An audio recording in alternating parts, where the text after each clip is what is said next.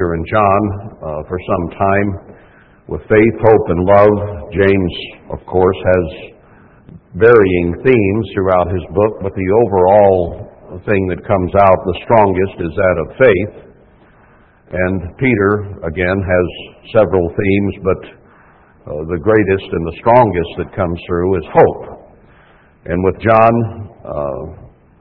mostly about love and defining God's love for what it truly is, and showing so very clearly that you cannot separate God from His law or love the love of God from God's law, that they are one and the same, that the law expresses goodwill and good emotion, good feeling toward both God and man through the keeping of those commandments, which if we do, we will be treating others as we want to be treated and fulfill the law of God, the love of God. We got down to the third epistle last week, and I meant to cover it and was so long-winded on 2 John that I didn't manage it. So let's hit it today. It's interesting if you look back here a little bit to 1 John. He doesn't really address anyone in particular at the beginning. He just starts out almost like to any and all who might hear and have a desire to listen. Although he does address my little children at the beginning of chapter 2, so he's speaking obviously to any and all church people who might be willing to listen, because they were facing an apostasy as we are today. The church was falling apart, and by the time he wrote these books, had pretty well fallen apart. Had divided, many had given up, many had quit, many had gotten into other things. The situation was very, very much what we are experiencing today. So it's interesting that he sort of addresses everyone as a whole in 1 John, the book. We get to the second epistle, and here he opens it specifically to the elect lady or the church, specifically, not prospective members, not some maybe who have fallen away, but perhaps those who were still faithful. So he's addressing what is left of the church, let's say, more specifically. Then when we get to 3 John, he wrote to an individual, to Gaius. Now, the reason I bring that up is that a message can go out from God in a general sense to any who knew of the truth, heard of the truth, in hopes that some will listen. Then it can get drawn down to that which is left of the church, be it many different branches or sisters or daughters, or however we might term it. But then it gets down to who is going to do something about it. In other words, it gets down to the individual level. And it seems that John draws it down that way. I'm going to address this to everybody within hearing. Now I'm going to address the church that is left alive. And now let's get down to brass tacks. I'm going to talk to an individual here. Somebody who might be able to do something about the situation, to be able to help, to save, to keep that which remained. Bear in mind, he was writing almost 100 AD and was probably well up in his 90s when he wrote this. So he says, the elder unto the well-beloved Gaius, whom I love in the truth. So here again, he is talking about the true love of God, the agape, and the truth. You can love a lot of people in a human way, but the truth sets people apart. There is a different category for those who understand the truth. So he said he very much loved Gaius, and much of the reason was because of the truth that Gaius understood and was following. He said, "Beloved, I wish above all things that you may prosper and be in health, even as your soul prospers." A better translation would be, as your spiritual growth prospers. A little bit of a bad translation there.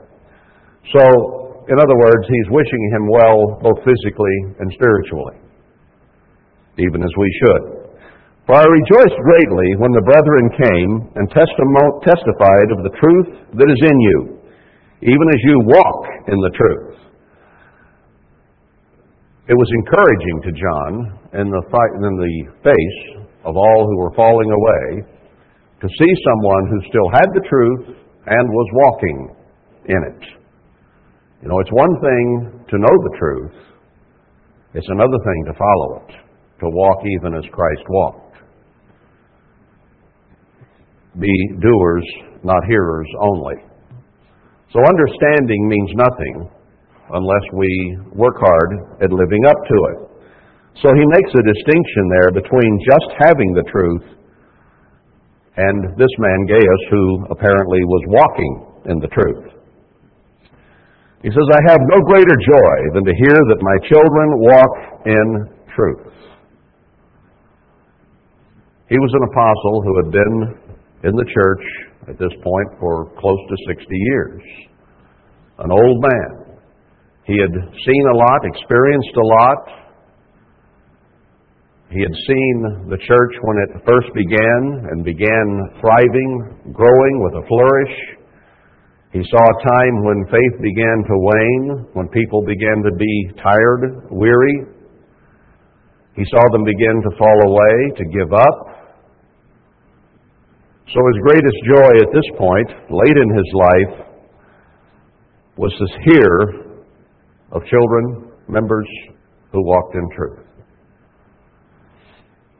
And I think that is becoming very true today. If we hear of someone somewhere that maybe we used to know, who is still in the truth, who is still seeking to follow God, no matter what branch of the church they might be in, that is neither here nor there.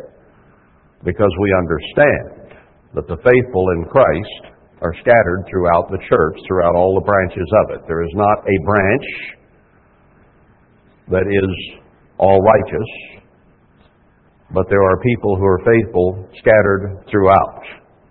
And God makes it very clear that He will stir those who are faithful, wherever they may be, to come together at some point as a remnant to finish the work. So it's with good news. It is good news or good tidings to hear of someone faithful.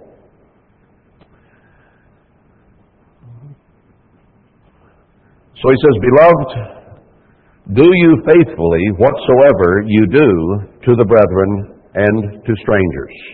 First to the brethren, then to strangers, to treat everyone with equanimity, to treat them well, to do good to them, which have borne witness of the love of your love before the church, whom if you bring forward on their journey after a godly sort, then shall you do well. So Gaius was a leader, obviously, probably an elder, minister in the church that had remained, and he encouraged him here to help people keep moving toward truth, toward living God's way, in a time when it was popular to go the other way. But God would cause him to do well and would assess what he had done as something that was good. "Because that for his name's sake they went forth, taking nothing of the Gentiles," in other words, without constraint of their own free will, helping, doing whatever was possible to cause people to continue to follow God in times of stress, distress, and difficulty. It is very difficult for us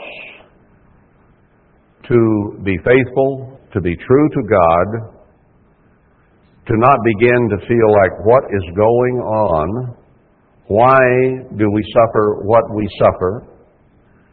And yet, the Scriptures are full of passages that show why God did this to the church and what He expects of us.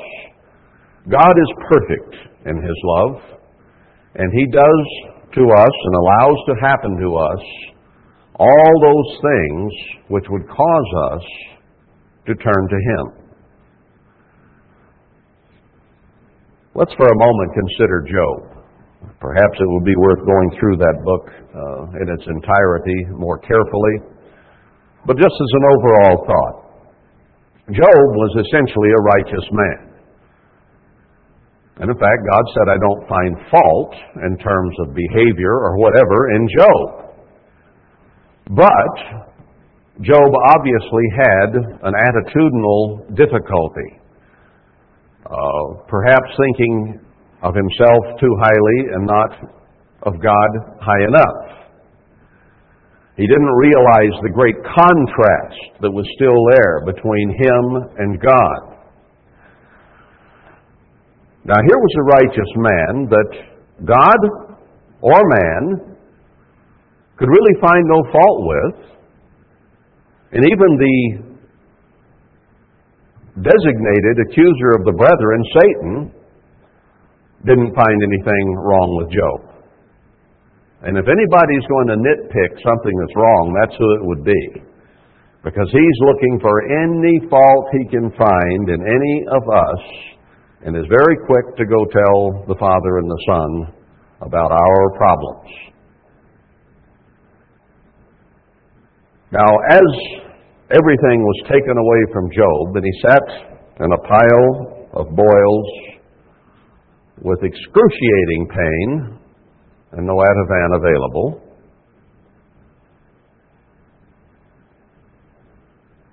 his friends tried to tell him what was wrong with him and why God had done this.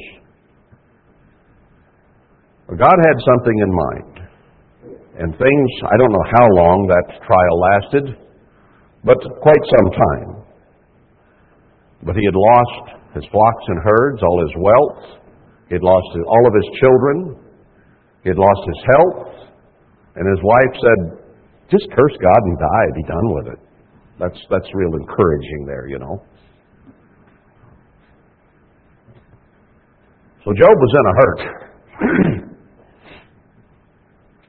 And he may have wondered, and did wonder, why is this happening? And all his friends sat around the circle and tried to figure it out. Point out what his problems were. Didn't really come up with anything much. But finally, Job got the big picture. And he began to honor the great God of creation and saw the vast difference between God and himself. Even though he was keeping the law, even though he was essentially regarded as a righteous man, there was something he needed to learn. Now, we might argue a little bit about exactly what it was, and people have gone back and forth in the book of Job. So, that aside, he obviously saw something he had not seen. And what he saw was what God wanted him to see, okay? Technicalities aside, he saw what God wanted him to see. And then the pressure was immediately relieved, and he began to receive blessings again. Now, we as a church, we're not as pristine as Job. In fact, we were pretty lukewarm. So, God had far greater reason and excuse to spew us out than he did with Job. It is not God who is the problem.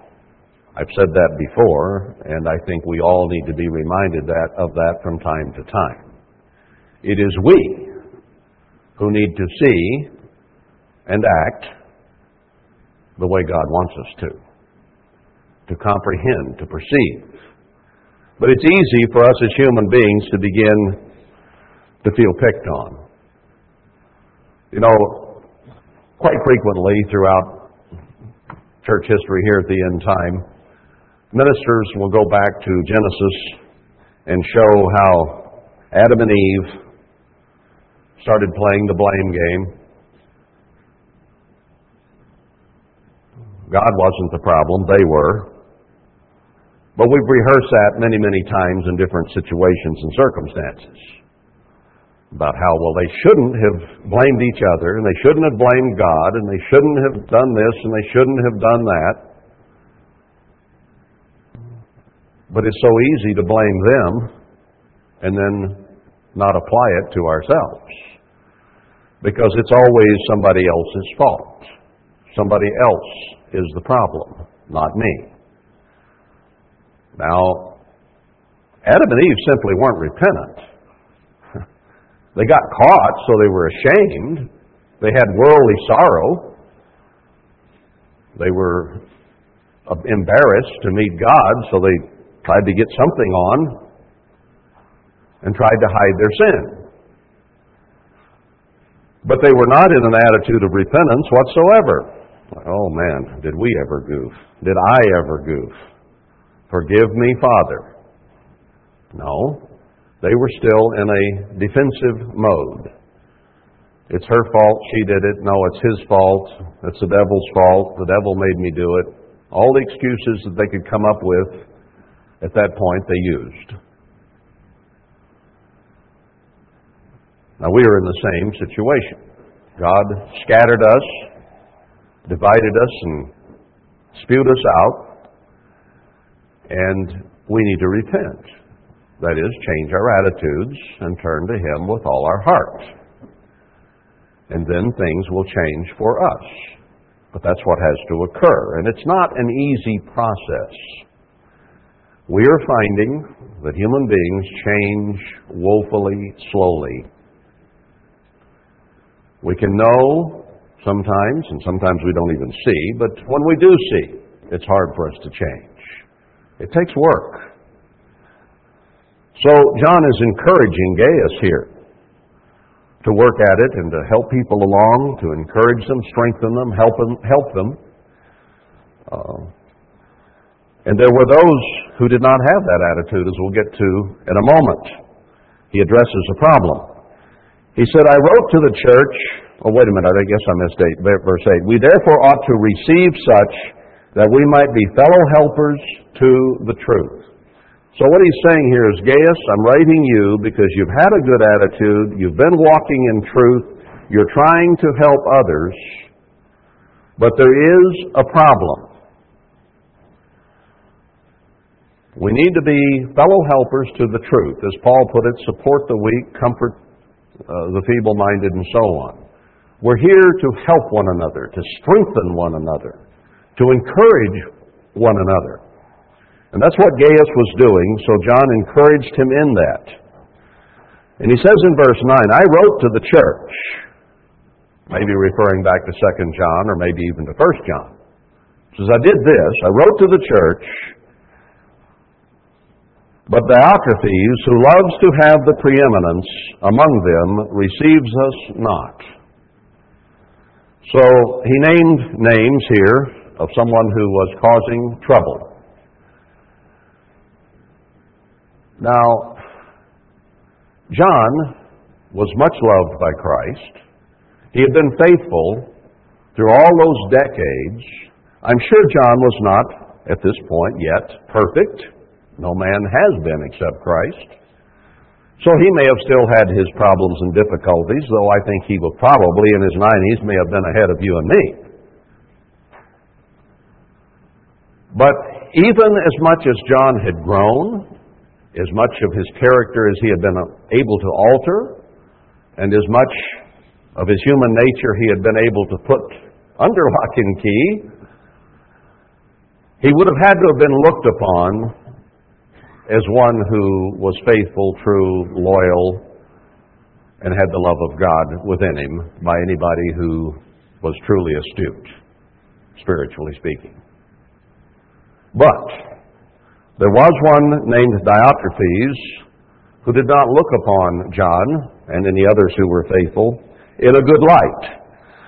His problem was a certain vanity, an ego, where he wanted to be seen, recognized, and have preeminence. And sometimes, through pride and vanity and self-centeredness, we can overlook the good in each other in order to try to be recognized in some form or fashion, whatever that might be. Maybe not toward office, but toward spirituality or toward goodwill that we would like to receive from others, pats on the back, whatever that our psyche requires. Wherefore, if I come, I will remember his deeds which he does, prating against us with malicious words. And not content therewith, he isn't even content to put us down, to slam us, to stab us in the back, to be negative, to try to pull people away. He's not even content with that. Neither does he himself receive the brethren and forbids them that would and casts them out of the church. Now, it does not say whether Diotrephes had been in the ministry or what, or just as a church member. Perhaps he, by casting them out, I didn't look that word up in the Greek, but perhaps causing them to pull away if he were just a member, or if he were in a position of authority, trying to get rid of them or disfellowshipping them. I don't know to what degree that would be. But it's neither here nor there in a sense. What is really important here is attitudes,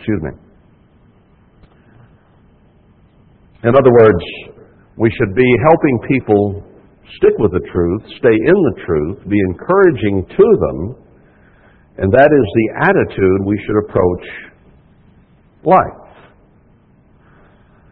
The other is to be putting down, talking negative,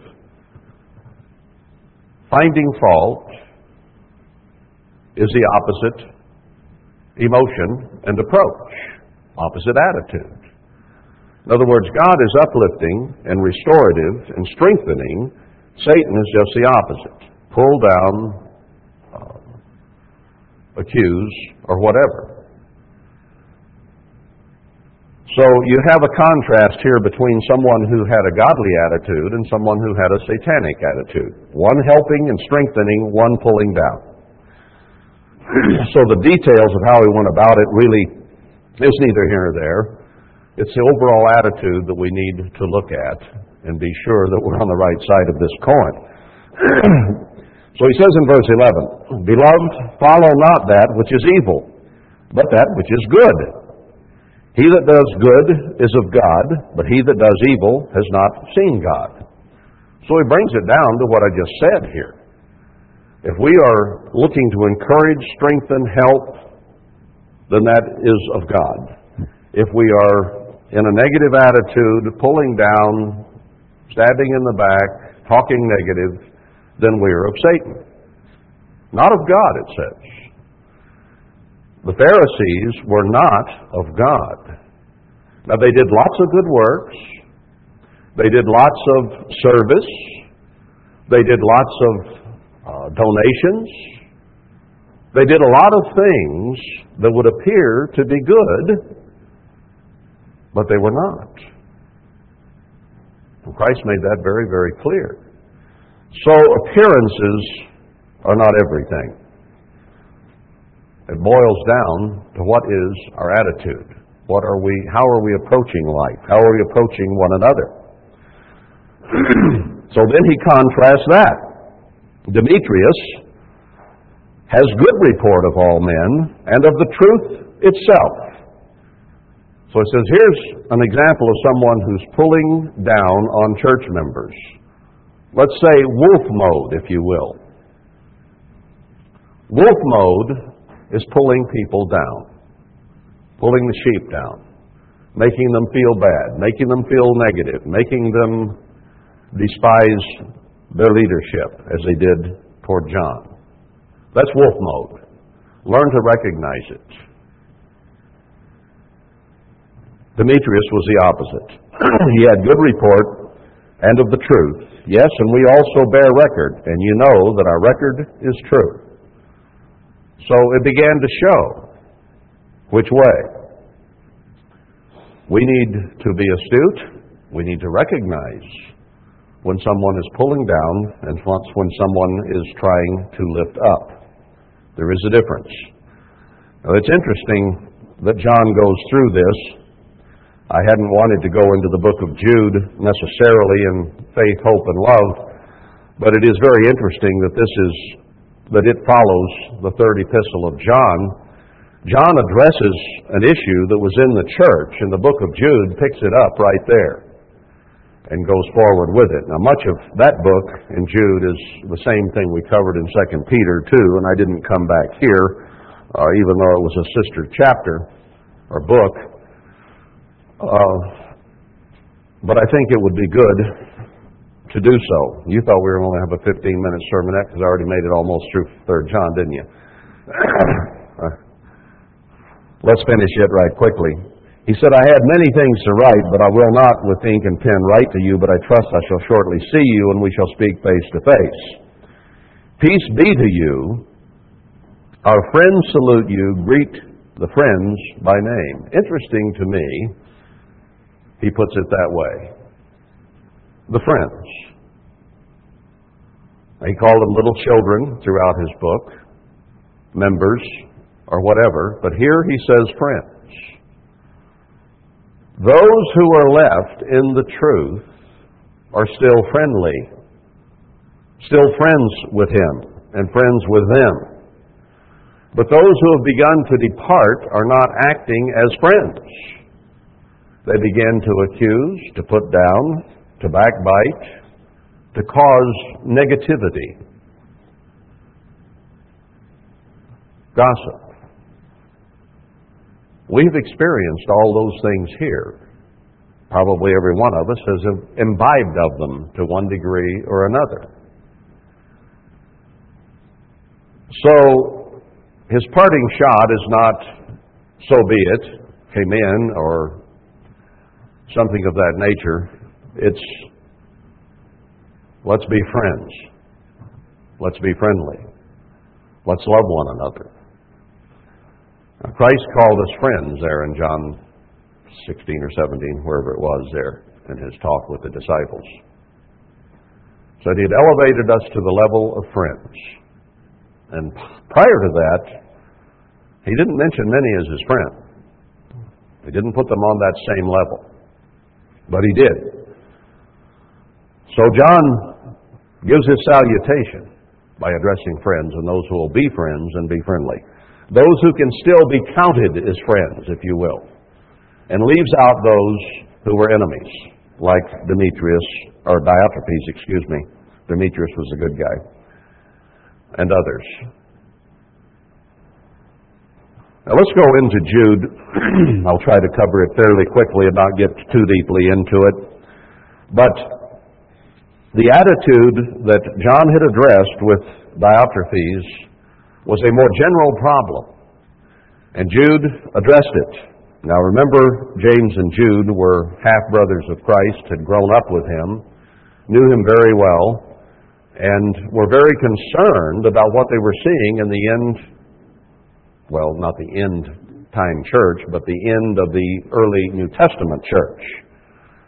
We fast forward to the very end of the age of the cosmos of this world. But we are going through similar circumstances that they went through back then. And God inspired Jude to write this so that it would be here for us, so that it would not be lost. Because what Jude had to say to a dying church then is applicable to a dying church today, where the numbers are slowly getting smaller and smaller, the divisions greater, and more scattering is still occurring. So he says, Jude, the servant of Jesus Christ, or Emmanuel as we have started to call him, and brother of James, to them that are sanctified by God the Father and preserved in Jesus Christ and called. So he's writing specifically to the church, those who have been set aside by God to become the bride of Christ in the first resurrection. So he's writing to us as well, because we have been designated and sanctified for that purpose. And God is scattering the church today, punishing, chastening those sons whom he loves, to help us become what we should be, so that we can fulfill the sanctity, the sanctification, or the setting aside that he did with us, so we can be there when the first resurrection occurs. Mercy to you, and peace and love be multiplied. That's the attitude that he wanted to see there and multiplying. The one we work toward having.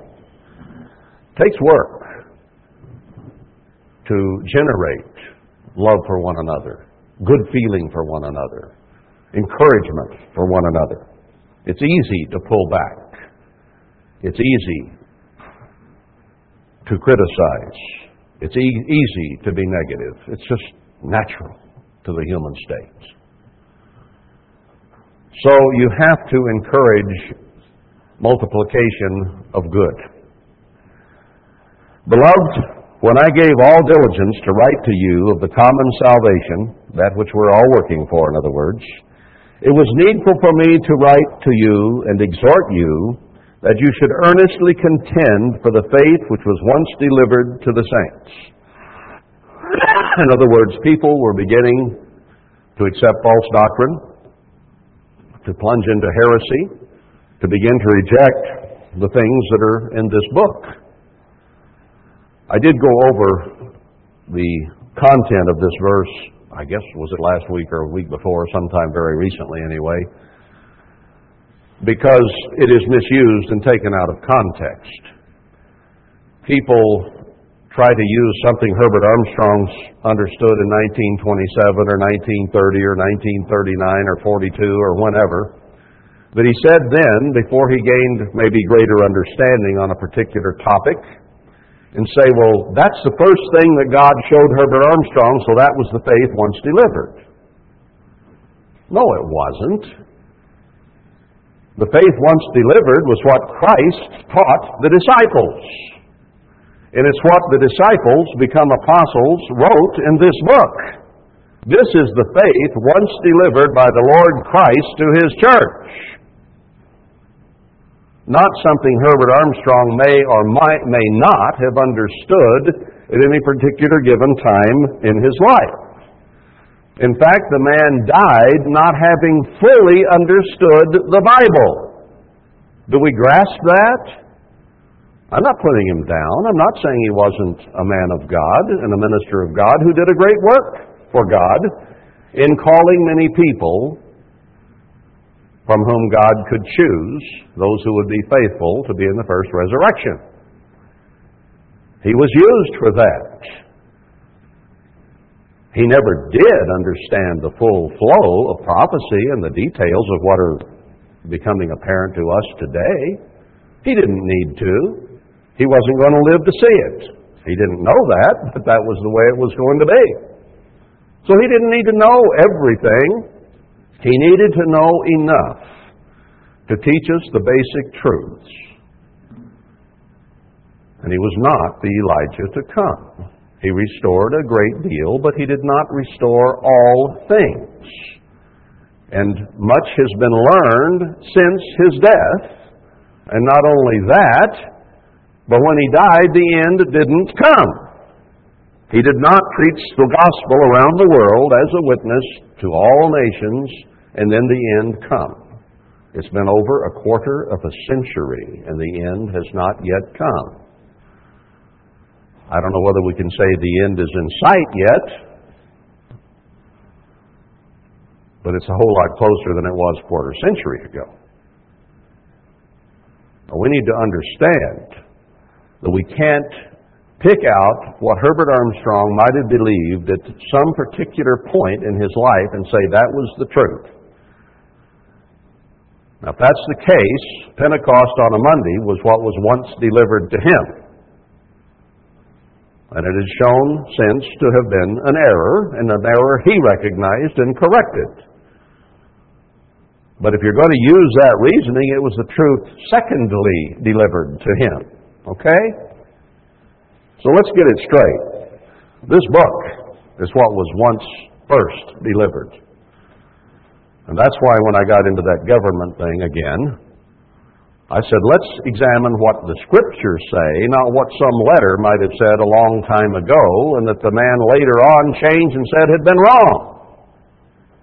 This is the faith once delivered, right here. This we can depend upon. This we can trust. What I believed 40 years ago about something is neither here nor there, even if I heard it from Herbert Armstrong's mouth.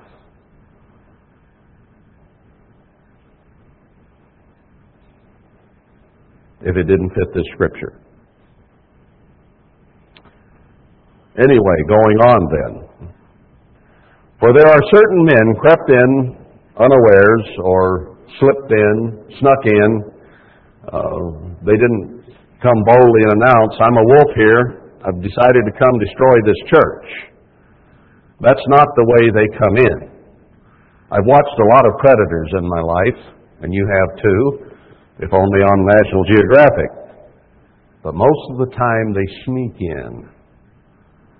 Cats crouch down, and they move very slowly and watch the prey, and when they're looking away, they move. And when they look back, they freeze.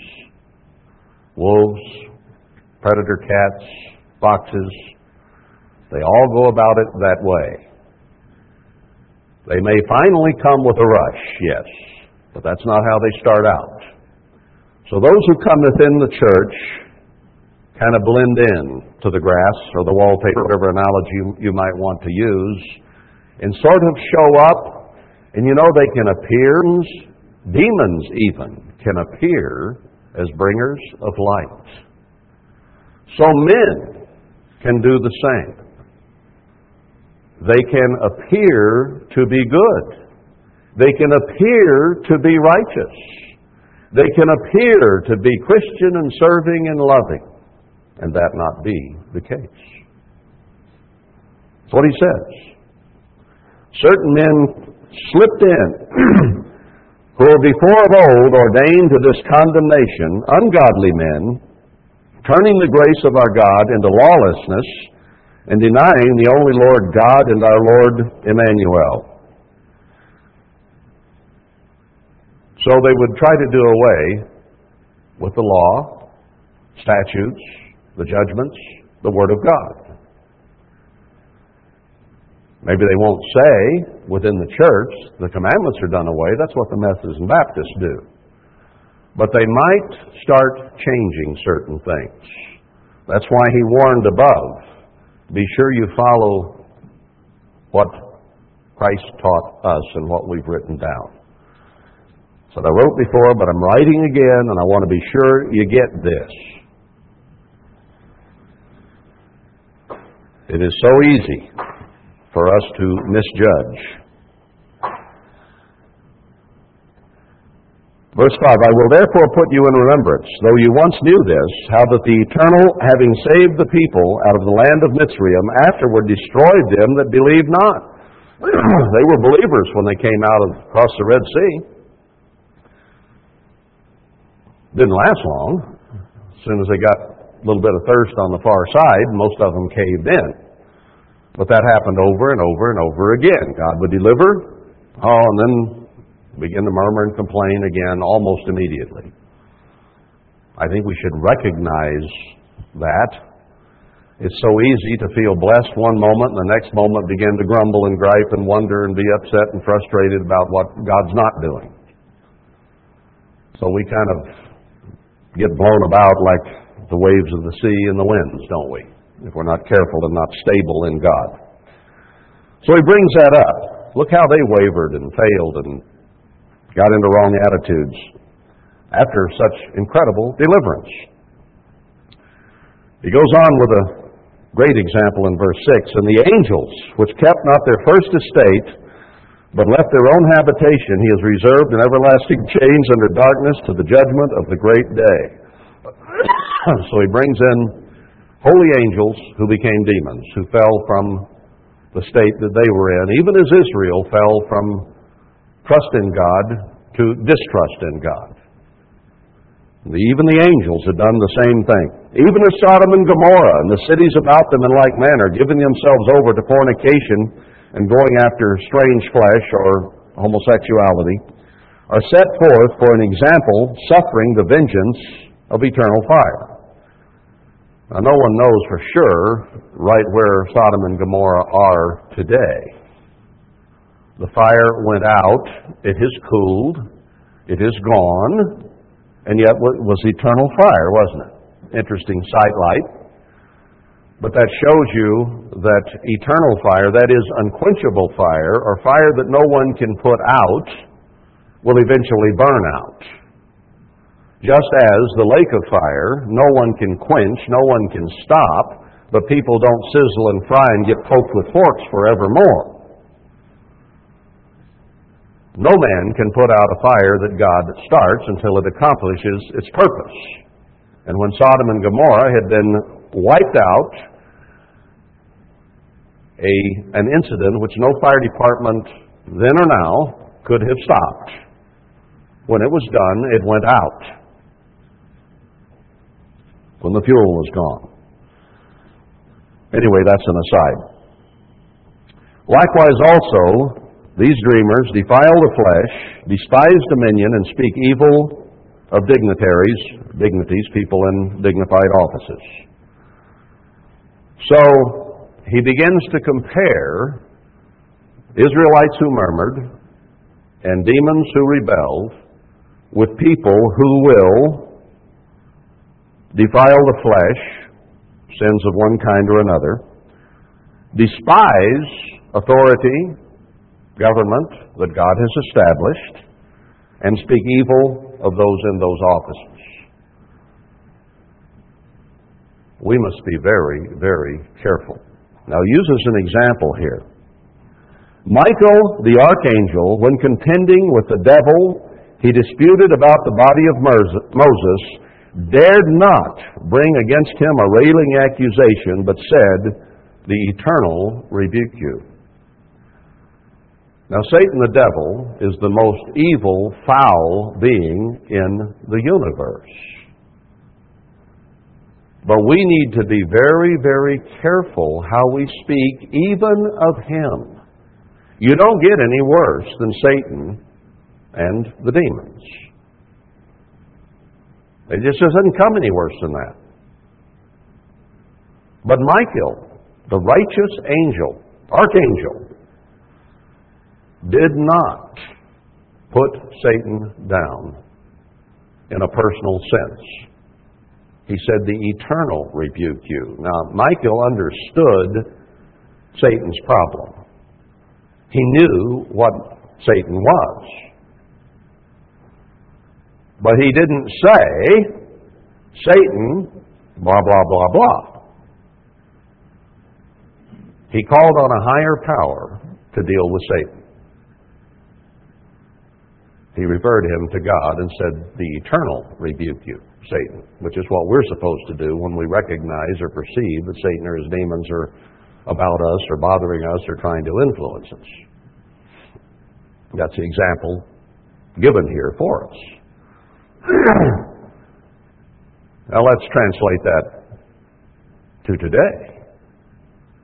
If Michael would not even backbite, put down, speak evil, and accuse Satan the devil, Jude says, if we put down those in authority, in offices that God has ordained, we are on the same level as Satan. And we are not to do that even with Satan, Michael the archangel, far more righteous than any of us, didn't do it. Therefore, we are not to do it. So what John said about Diotrephes and these examples that Jude uses are an extreme warning for us. I could refer you to Romans 13. I won't go there for sake of time. I think we know that. Where he says to be very, very careful, even with the powers that be in the world, that we don't make negative, put down, stabbing in the back type statements about them. Now in America, that is politically correct. Americans have always been known, all the way back, for despising their leaders, voting them in and then putting them down, or whatever, and saying all kinds of salacious, nasty, mean things about those in political office. Now, those in political office often deserve it, thank you,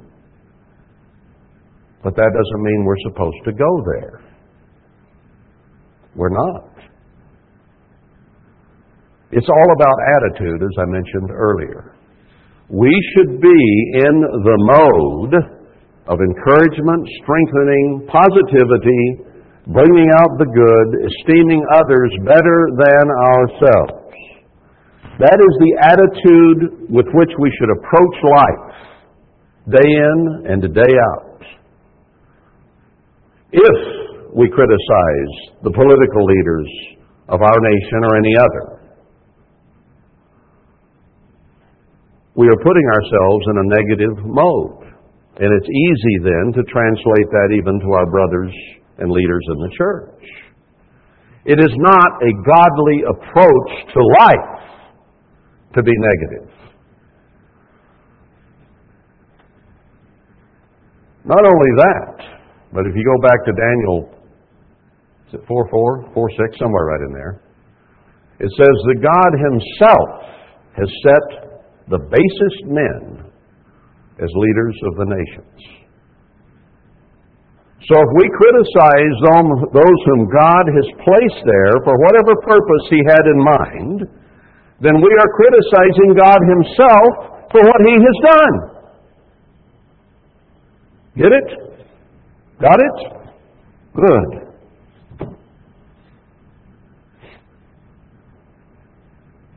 We must be very careful, brethren. That's what Jude is talking about here. But these speak evil, speaking of men in the church, those things which they know not. They think they got it pegged. They think they got it figured out. I've got his number, her number, whatever. But they don't always know. God even ponders the heart. Even He does not make those judgments yet. He's giving us every possible chance, every one of us, to make it into His kingdom. Space to repent, opportunity to improve, to grow, to overcome, so that we can enter His kingdom. Are we godly, with godly love, and do we give each other that kind of space, that kind of opportunity, and then spend our time trying to encourage, to help, to strengthen, as opposed to tear down? One is of God, John said. The other is of Satan. Your approach, your attitude at any given moment is one or the other. It really is. Which way will it be? We got to tip the scales, tip the balance, keep working at it. Because, as human beings, no matter how much we've tried, we still go to the negative balance way too often. So it's a matter of working on ourselves every day to determine if we are in a positive, outgoing, giving, loving, kind, saying good about people and esteeming them better than ourselves, or does a negative sometimes encroach upon us? We have to change that. And it's a lifetime job. It doesn't come easy. You have to work on it every day to be sure that you are lifting your brothers and sisters up rather than putting them down. These speak evil of those things which they know not, but what they know naturally is brute beasts, and those things they corrupt themselves. Just a normal, human, carnal mind will corrupt, will go downhill, will cause negativity. See, John was talking about a problem in the church and that the love of God would overcome that. So he said, walk in truth and help and strengthen as opposed to pulling down like Diotrephes was doing. Jude's approaching the very same attitude here. Don't be that way. They're just natural human beings full of pride, envy, jealousy, anger, whatever. Any of the negative emotions. Now we should recognize those things. He says to stay away from that kind of thing. And in staying away from it, you keep it away from yourself. Staying away from negativity, hurt, anger, maliciousness, backbiting, and gossip is number one, a personal issue with every one of us. To be sure, we are in a positive, uplifting, strengthening attitude and trying to get rid of our negativity. But that's what a natural brute beast does, be it a wolf, a lion, or a human being with claws. Woe to them, for they have gone in the way of Cain and run greedily after the error of Balaam for reward and perished in the gainsaying of Korah. Cain went his own way and said, my way is better. Balaam was focused on money. Korah was rebellion against authority, wanting to have the preeminence himself. So those three areas he singles out as very common problems that we, as natural brute beasts, can get into. These are spots in your feasts of love. We got the feast coming up now. Let's be sure we are not a spot in the feast. That we don't allow any of these attitudes to be a part of our mind, our emotions, our feelings, our thoughts, or our words. Didn't James say that righteousness really was keeping yourself unspotted from the world and serving others? So he says, people are spotted by attitudes that they allow to fester in their minds. So let's be aware. Next Sabbath starts the feast season. Let's be aware and be sure we are not a spot in God's feasts. Jude doesn't mean you have to just be continually evil and walking around with an axe all the time. Spots. Negative comments. Negative attitudes. That's bad enough. I mean, yeah, it's worse if you got the axe or the gun and you're looking to shoot somebody. But most of us aren't quite that extreme. Most of us are more subtle. Remember, some of these people creep in unawares. And our attitudes slip up on us too, don't they? Don't we so easily begin to put down or to accuse or be negative? No, that's not the way we're supposed to think. We're supposed to fix that. Change that. See, this isn't just referring to one or two or 5 or 50 men in the church that crept in and are trying to be leaders in a false way. This really is addressed to all of us, all those sanctified by God the Father in Christ. Okay? This is written to all of us. Now, maybe to those who are overtly or more obviously in that mode, it could have a greater effect. But every last one of us, to one degree or another, is this and has been this. Being spots in the feast, and some of those things slip out of us unaware before we even realize. And it may be 30 minutes or a day later or a week later we say, oh man, did I say that? Yeah. Hope nobody noticed. But they did, probably. They don't always, but depends on how subtle you were or how backhanded it was or what.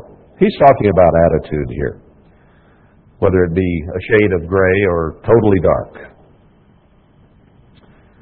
When they feast with you, feeding themselves without fear, going along, just da-da-da-da-da, thinking they're okay, thinking what they say, well, what I said was true.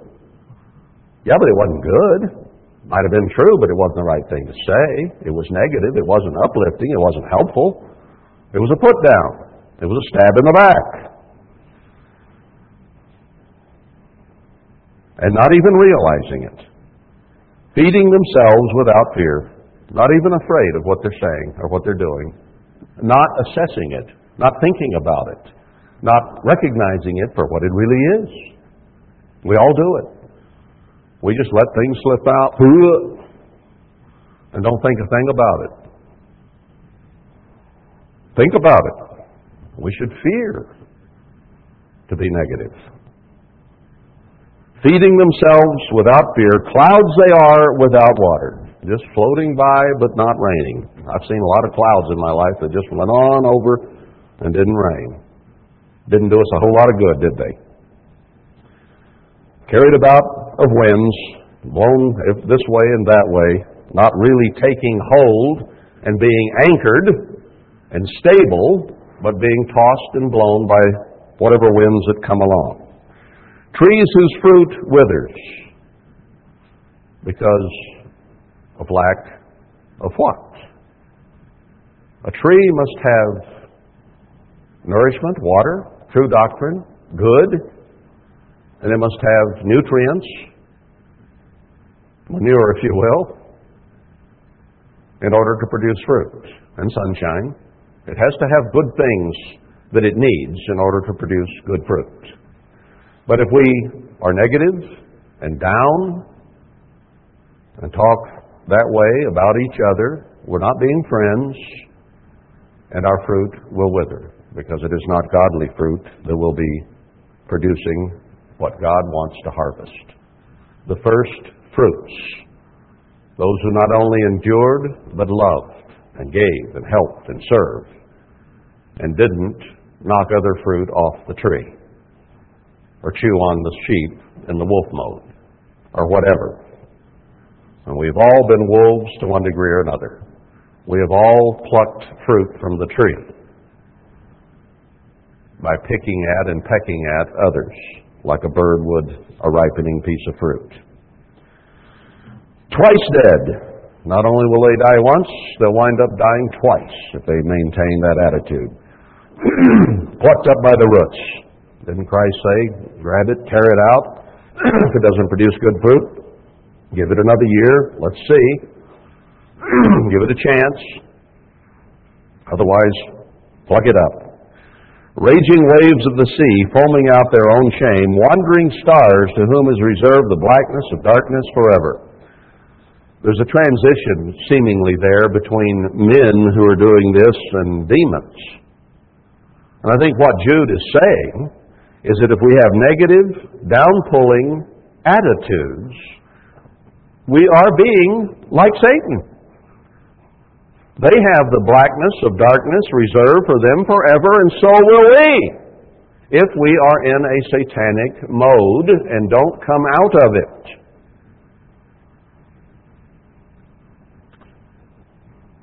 John was saying the same thing in the third book of John about friends and enemies. Those who were positive and helping, and those who were pulling the other direction. And Enoch also, the seventh from Adam, prophesied of these, saying, Behold, the Eternal comes with 10,000s of His saints.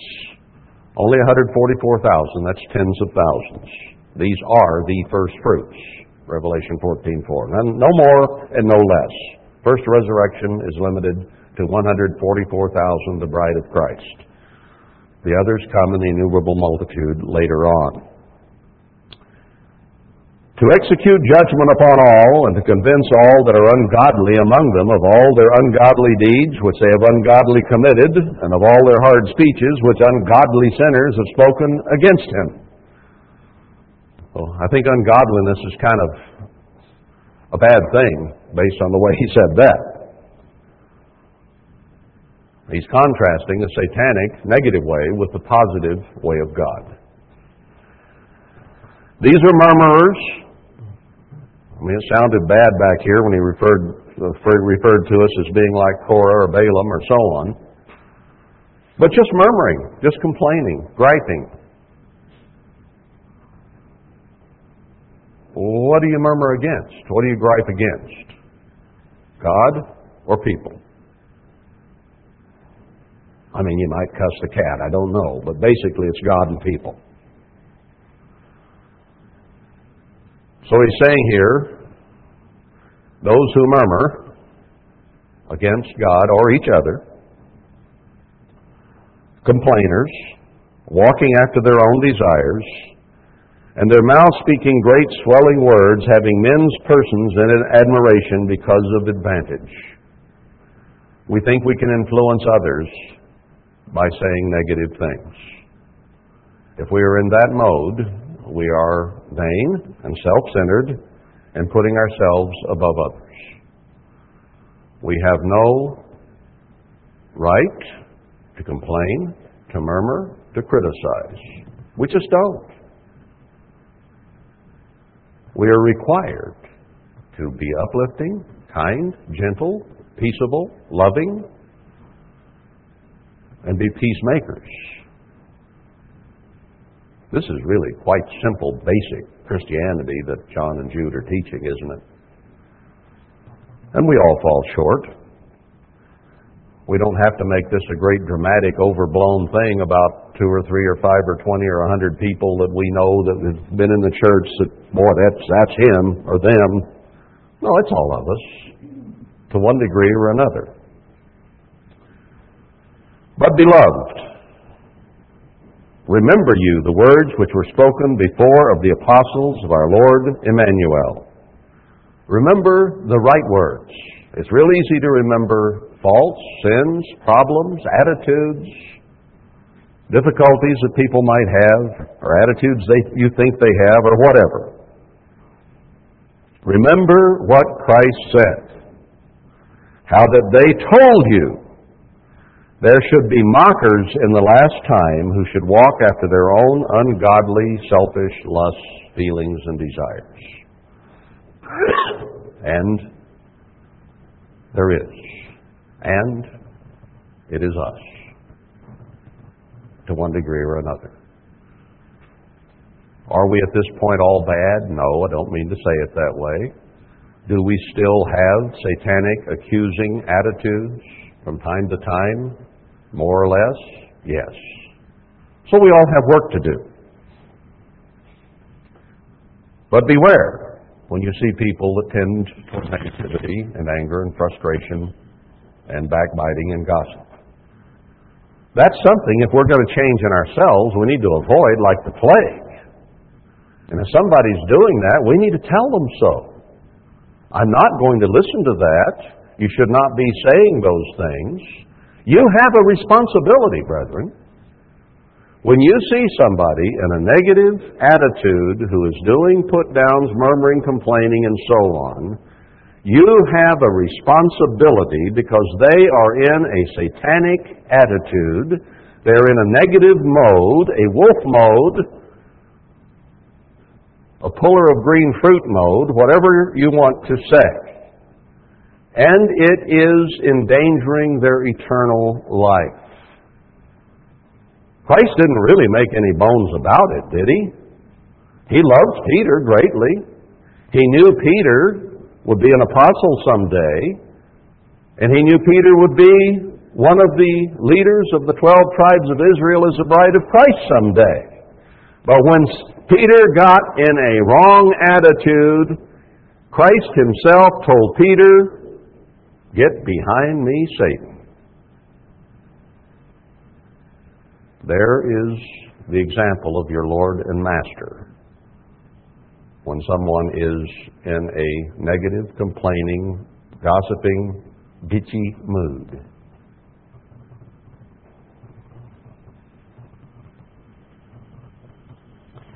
These be they who separate themselves,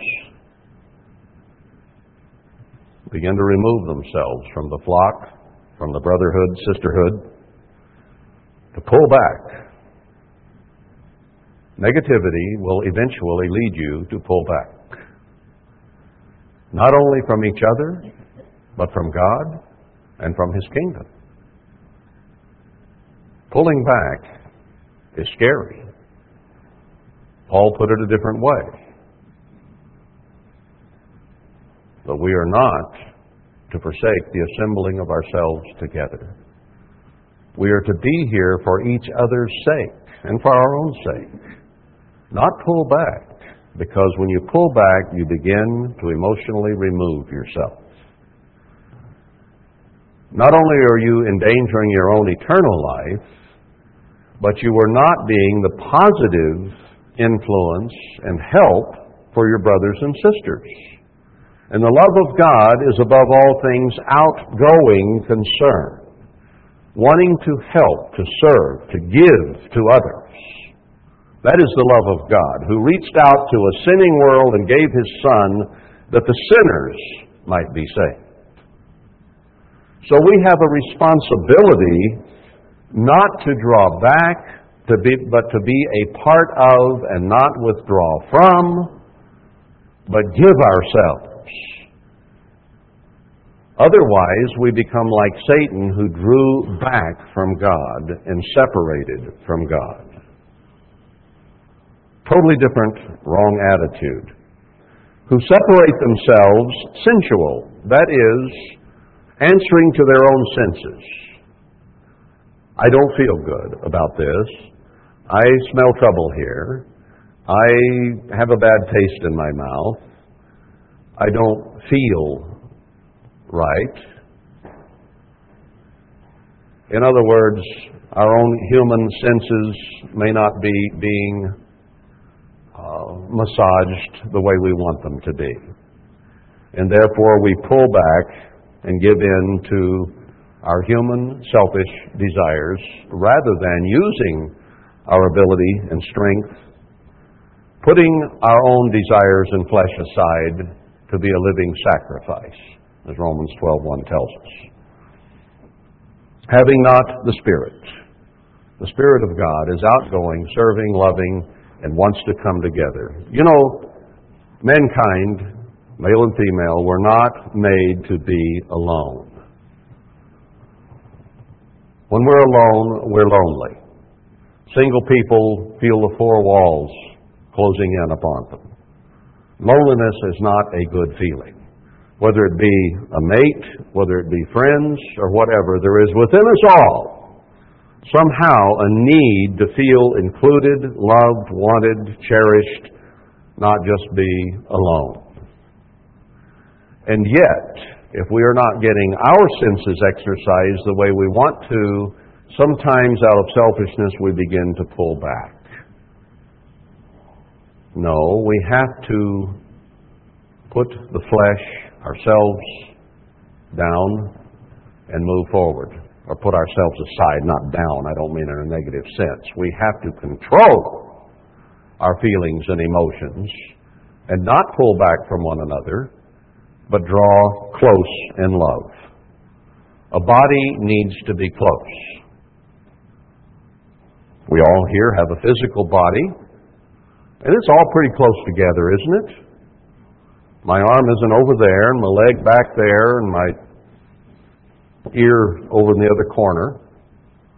I'm all here in one piece, such as it is.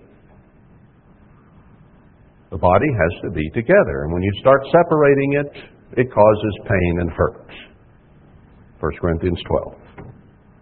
We're a body in Christ. So we must pull together and stay together. And we need to love one another and treat each other with love and kindness and affection rather than with disdain and negativity and frustration and gossip. My hands get along pretty fine and pretty well with each other unless one of them goes like that. Ow!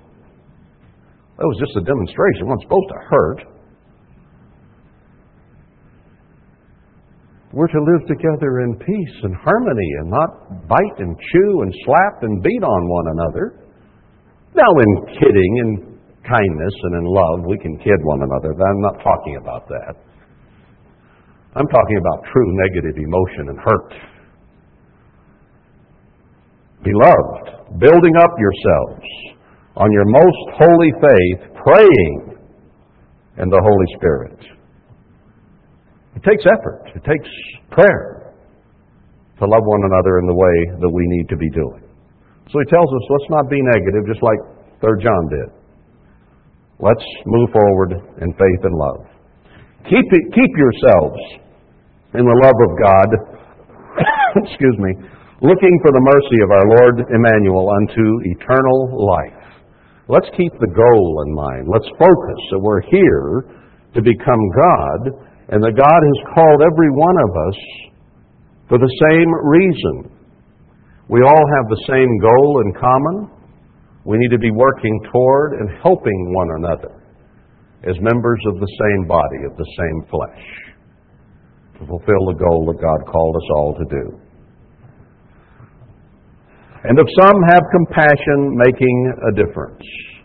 You have to treat people differently. Sometimes someone has difficulties and problems. We need empathy. We need compassion. We need to allow for them, to be patient with them, to give them every opportunity to grow, to give them time, and not judge them harshly and say, well, if they don't change by tomorrow afternoon, out with them. Patience, love, compassion. Some, and this takes wisdom and prayer, you treat that way. Others save with fear, pulling them, jerking them out of the fire, hating even the garment spotted by the flesh. Sometimes patience, opportunity is needed. And once in a while, someone is so self-destructive and destructive of others that they just need to be jerked out of the fire.